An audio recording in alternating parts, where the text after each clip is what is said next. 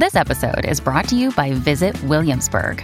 In Williamsburg, Virginia, there's never too much of a good thing. Whether you're a foodie, a golfer, a history buff, a shopaholic, an outdoor enthusiast, or a thrill seeker, you'll find what you came for here and more. So ask yourself, what is it you want? Discover Williamsburg and plan your trip at visitwilliamsburg.com.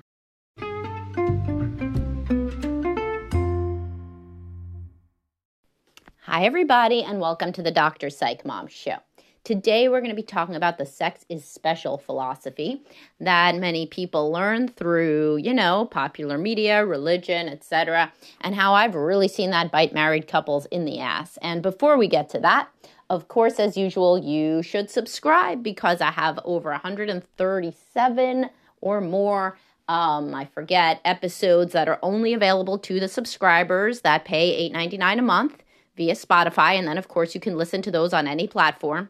In fact, I get this question a lot. So here's what actually happens. You pay on the link that's linked in every single episode. You go to that and then you subscribe. Then you get an email. Sometimes it goes to your spam and that has a link. Once you click on that link, then you can access the subscriber episodes on any platform, Apple, Google, Spotify itself, of course, etc. Then you get all those extra episodes, the most recent one of which was, is your partner aromantic, or are you aromantic, which is like asexual except for romance.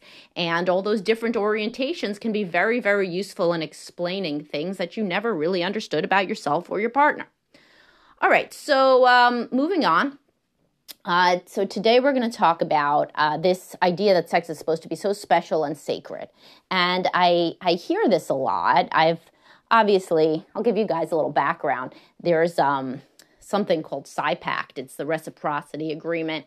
And so basically therapists can work with people in other states in recent years, and this was hastened by COVID, right? That we can work with more people because telehealth was so obviously necessary during the pandemic. It pushed along laws that were going to, get pushed along eventually anyway, but it hastened the acceptance of the whole telehealth idea and the laws that make it possible. So I've been working in, since the pandemic with a lot more people from everywhere, And so I've seen that in specifically very religious communities, which I didn't really have anybody that I was working with that had been raised evangelical or anything before that, because they would have had to basically move to the DC area where I am. And most of them don't. They stay where they grew up. And so basically I've learned a lot about being raised very religious and very Christian and purity culture and all of this. And there's this idea that, sex is extremely special and should only be with the person that you are going to marry. And it's this sacred thing. And of course, I knew about that idea in general. And if you're raised as a woman, then, at some point, somebody tells you not to have sex until marriage. And you do or you don't, but if you're not raised very religious, then you usually do. And sex can be special with a person, with a lot of different people, and it can be used for a lot of different things. It's part of like having a fun 20s is like having boyfriends and, flings and what have you. And then it's part of being in a relationship. And that's just kind of how it is. And then you get married and you have sex with that person too. And since you know about sex, then you usually are marrying somebody with whom you feel sexual compatibility. This is not so when you're not supposed to have sex before marriage. You have no idea about sexual compatibility because you are basically told that this sex is a special sacred thing. And if you love somebody enough to marry them, then you will, marry them and have sex with them. And it's going to be great. And it's going to be this amazing, wonderful thing. Now, I've worked with lots and lots of people that really didn't work for.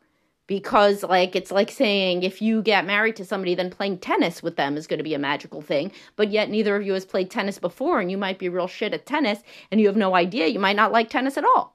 So the idea that sex is supposed to be this special, sacred thing that you only do when you're in love with somebody really has hurt a hell of a lot of people and their marriages. Also, and this is something that a lot of people don't realize, if you're taught that sex is supposed to be a special sacred thing that's just with one person, and it's this wonderful communion of souls, etc., then it's obvious that every encounter the woman will think needs to be that way. So if sex is supposed to be special, then sex is supposed to be special.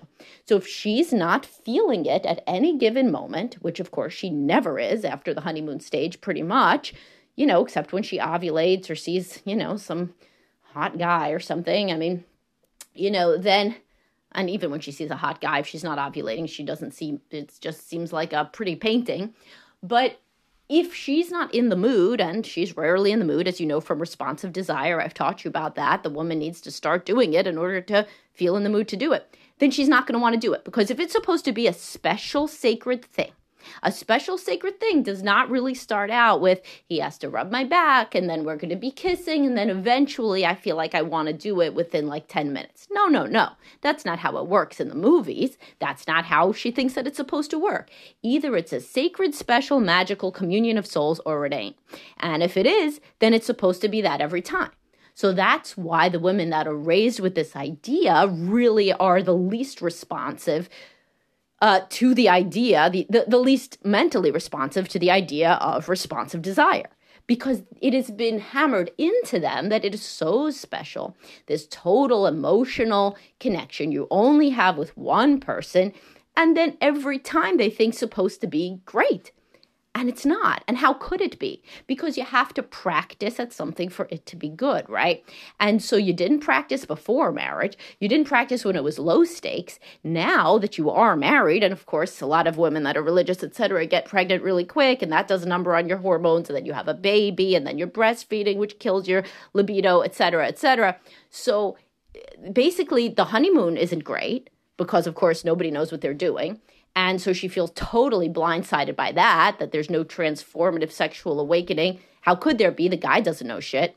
Sometimes the guy, even in these religious communities, has had more sex than her. He's not always a virgin, but it's always, these fumbling things with similar girls. Even if it's not, even if somehow it's this religious girl marrying this guy that had this long-term relationship where he learned a lot about sex, every woman is not similar. I mean, they're kind of similar, but they're not the same. So he may be doing a bunch of stuff that she doesn't like. So the point is, she has no idea what she would like. She's trained not to masturbate, to be very sex negative, and that sex is only for this special guy. And then if he can't, make fireworks happen, which of course, as I'm telling you, how could he?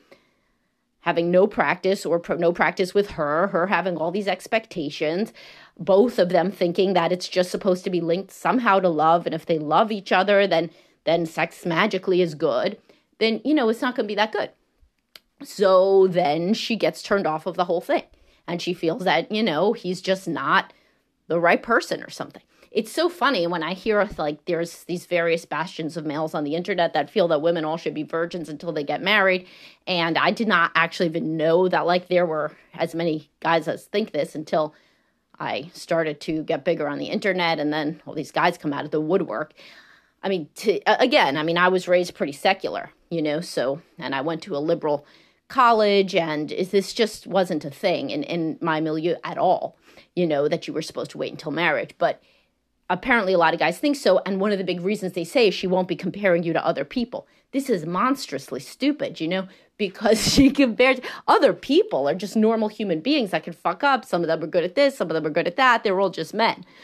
But if you're comparing the guy to what you are thinking in your imagination that sex is supposed to be, then he's got no shot. Because you're sitting there thinking, oh my God, this was supposed to be this transformative, amazing experience, but instead I have this bumbling fuck, and he can't do anything right. And he must be bad at this. He must just be so bad at this. Because what I've known is that if you love somebody and if this is a sacred, wonderful thing, then it's going to be this transformative, mystical, wonderful experience. So I guess he's just broken. I guess he just can't do it right. And she compares it to romance movie scenes or just this idea from love songs, etc., that when you are with the right person, somehow they unlock you like a key into a lock. And that can't happen. And if you've not had any other experience, then frequently these women, when they come in, they tell me, I feel so bad, that I never was able to explore my body. I never was able to have experiences with anybody else. We don't have a good sex life. And that's really, something I was trained to fear, is to explore in any way. And I feel like I missed the boat because now I'm married. Well, guess what happens to some of those women? They get divorced, right? Because they want to explore. They want to have, these experiences. and they're comparing the guy that they're with to this ideal because they don't actually have other men to compare him to or have any way that they think that they could teach him how to do anything because they have zero experience. So, it's pretty interesting when you think about it, because yes, on the one hand, like, it would be good to have no comparison points, I guess, like if you have like a prisoner, then your prisoner thinks you're a good prison guard because they haven't had any other prison guards, but like, so they could think you're very beneficent, but in reality, like that's what it turns out to be. It's just one person kind of who is, if things don't go well, feels pretty trapped with you, and they don't know any better, but they can certainly fantasize about something that's better, something that has no bounds, something that is outside of what a man can humanly accomplish, because they don't know like what actual sex is. So they think that if it was the right guy, some other guy that they saw across, the hall in high school or something, then that man would create this other kind of experience for them. This one that they thought they were supposed to get, this special, sacred, unique thing that is only between a man and a woman who deeply love each other, but apparently it doesn't work in their marriage. They don't have any idea how to get to a place where it would, because they don't have any idea about their body, about their sexual potential. They've never had sex before, et cetera, et cetera, et cetera. So somebody not being able to compare you to other people is like, it's kind of like The Collector by John Fowles, or You with Joe. Like, it's a common male fantasy to get a woman who has no other options. Not common male. It is a fantasy of insecure young men, usually, to have a woman who had no other options, so she has nobody to compare you to. But she still has a brain, right? She still knows if she feels good or she doesn't. She still thinks. Like, it's like feeding somebody gruel every day, and then, they don't know what other food is, right? But like, they see food on TV, and so they think that food is transformative and wonderful and magical. Like, they know they're not getting that, even if they've not ever experienced eating food. So anyway, what should you do about it if you're in this situation? Well, you got to go to a sex therapist. And my next podcast is going to be about why therapy often does not help sexless marriages. And one of the reasons is that it doesn't directly address sex ever. So if you are in this situation where, like there was this sacred cow of how wonderful sex is supposed to be, and it's never really been that for you guys, due in part to a lack of experience or a lack of self-awareness or not understanding how or why you didn't connect, not understanding your erotic blueprints or your preferences or even what erotic blueprints are. Of course, I have a podcast about that. But then you should go to somebody who's a sex therapist, or a sex intimacy coach like Heather, who works at my practice, or a therapist like myself who also works with sexual issues. You cannot just go to a regular couples counselor and expect that somehow your sex life is going to be addressed, especially if the two of you do not have a lot of prior experience. For example, like a woman in this situation is unlikely to ever, tell you like feedback about how you could be better, because remember, she doesn't know how you can be better. She doesn't know. And a lot of these women feel too ashamed to read erotic stories or to even read steamy romance novels, or if they do, they're scared to tell the guy. Or if they tell the guy, sometimes in these situations with these people who have been raised to think that sex is so special, then the guy thinks it's basically a form of pornography. So then he gets upset. So the basic thing you need to do is open your mind to the fact that sex is a human activity, and it's a life activity, and it can mean love, and it can also mean comfort and fun and adventure and exploration and play, a million things, right? And so if you just think that it's supposed to be this romantic transcendental union of souls, you're going to be pretty disappointed by, the fact that it isn't that every time. And it certainly ain't going to be that the first time, because there's almost no way. For that to happen. Just like the first time you ever got onto a tennis court, you didn't play an awesome game of tennis, right? So everybody has to learn everything. And the reality of practice being necessary for activities of any sort is antithetical to this sacred cow of sex as this special thing where two blessed souls come together as one. And that's like crazy, because you don't actually know how to do that, Like the odds of a woman having an orgasm in her first sexual encounter are pretty much nil. Obviously, you could see why that would be, right? And it was interesting. the Facebook stuff, super interesting. So I get like a lot of good feedback that helps me understand things.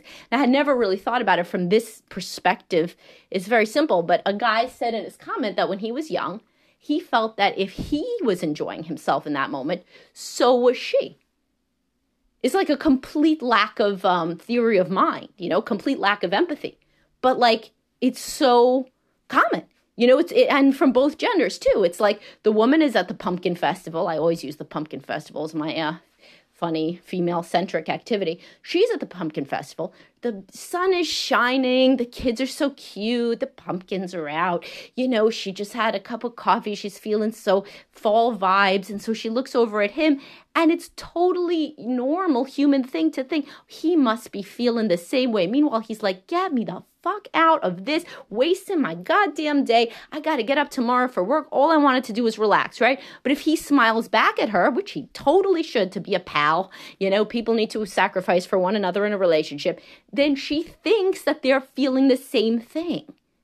They're not, So this young guy in the Facebook comment, who's the representative for probably all young teenage boys, thought, oh, I'm feeling that this is amazing. Like having intercourse with her is the best thing that ever happened to me. This is awesome. She must be feeling something similar.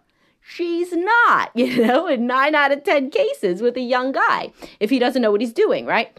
So it's totally normal for people not to be able to zip into each other's minds, especially if they've never talked about a topic. But this is what therapy can do. Therapy can open up the conversation that these two people are having incredibly different experiences in bed. They need incredibly different things. They may not have the same erotic preferences, blueprints, fantasies, ideas, ways they want to be touched, et cetera, et cetera. And you got to talk about that stuff to understand. So I learn every single day, and something that I have learned very recently is that, I would talk about this before, I just didn't realize how prevalent it was, but that guys don't really understand, many guys don't understand that foreplay is like necessary for many women, like absolutely necessary, essential. You need that, because they don't. So, and this isn't everybody, and there's plenty of guys who love foreplay, and it's a huge myth that guys don't like foreplay. But for a guy, foreplay is awesome. It's an awesome add-on. It makes sex awesome. And as they get older and they have more erectile issues, then foreplay may be necessary. But for a young guy, they could just do it. They could just literally have intercourse, and the woman just usually, unless she's extremely unusual, because only 25% of women can have an orgasm from intercourse alone without clitoral stimulation, then she can't enjoy it. She just can't. That's not how her body is shaped. Like, she just can't. So this in and of itself, I thought this was like a minority kind of guys who didn't know about foreplay. It isn't. And particularly guys who are raised in cultures where you're not supposed to talk about sex, masturbation is shameful. Porn doesn't talk about foreplay. Porn doesn't show you foreplay. So it's kind of, these are the women who are saying all over the internet that guys are bad in bed.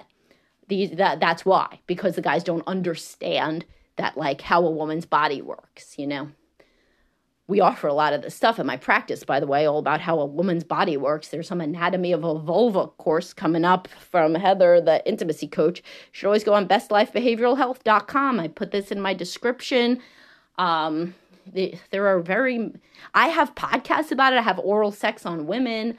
I have ones about blowjobs. I have ones about foreplay. I have ones on female arousal. Do you know what it looks like? Because a lot of men don't. Literally, she's a young woman. The inside of her is literally wet because it is a mucous membrane. So they assume that that's what they're talking about. I'm so wet, etc. In porn, they don't know she gets wetter when she's turned on because they've never seen a woman turned on because they just have sex with her right away.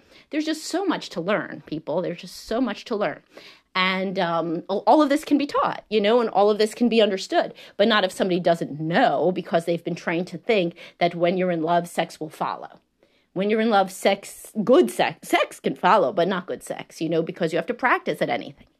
All right, well, I hope that this was useful and eye-opening to any of you that were raised in any sort of anti-sex culture or a culture that said that sex would just be something that magically happened for you when you found the right person and you were in love and married. A lot of you, and if only you get this, you're not the only one who struggles with this. If you were raised in that kind of culture, there's loads of you struggling with your sex lives. And you should reach out for help, And a lot of what I do is to normalize feeling bad. When people feel bad, they often feel like they're the only freak that feels bad, that can't get their sex life to work, or their love life, or whatever they're upset about, to work with themselves or their partner, and so they're a freak. You're not a freak. You're just somebody who didn't practice. You're somebody who doesn't have knowledge. You're somebody who never got certain things taught to you. We're told that those things were not needed to be taught, or you don't even know what can be taught, etc., etc. So I hope this was useful to you guys, and I'll talk to y'all soon. Have a great day.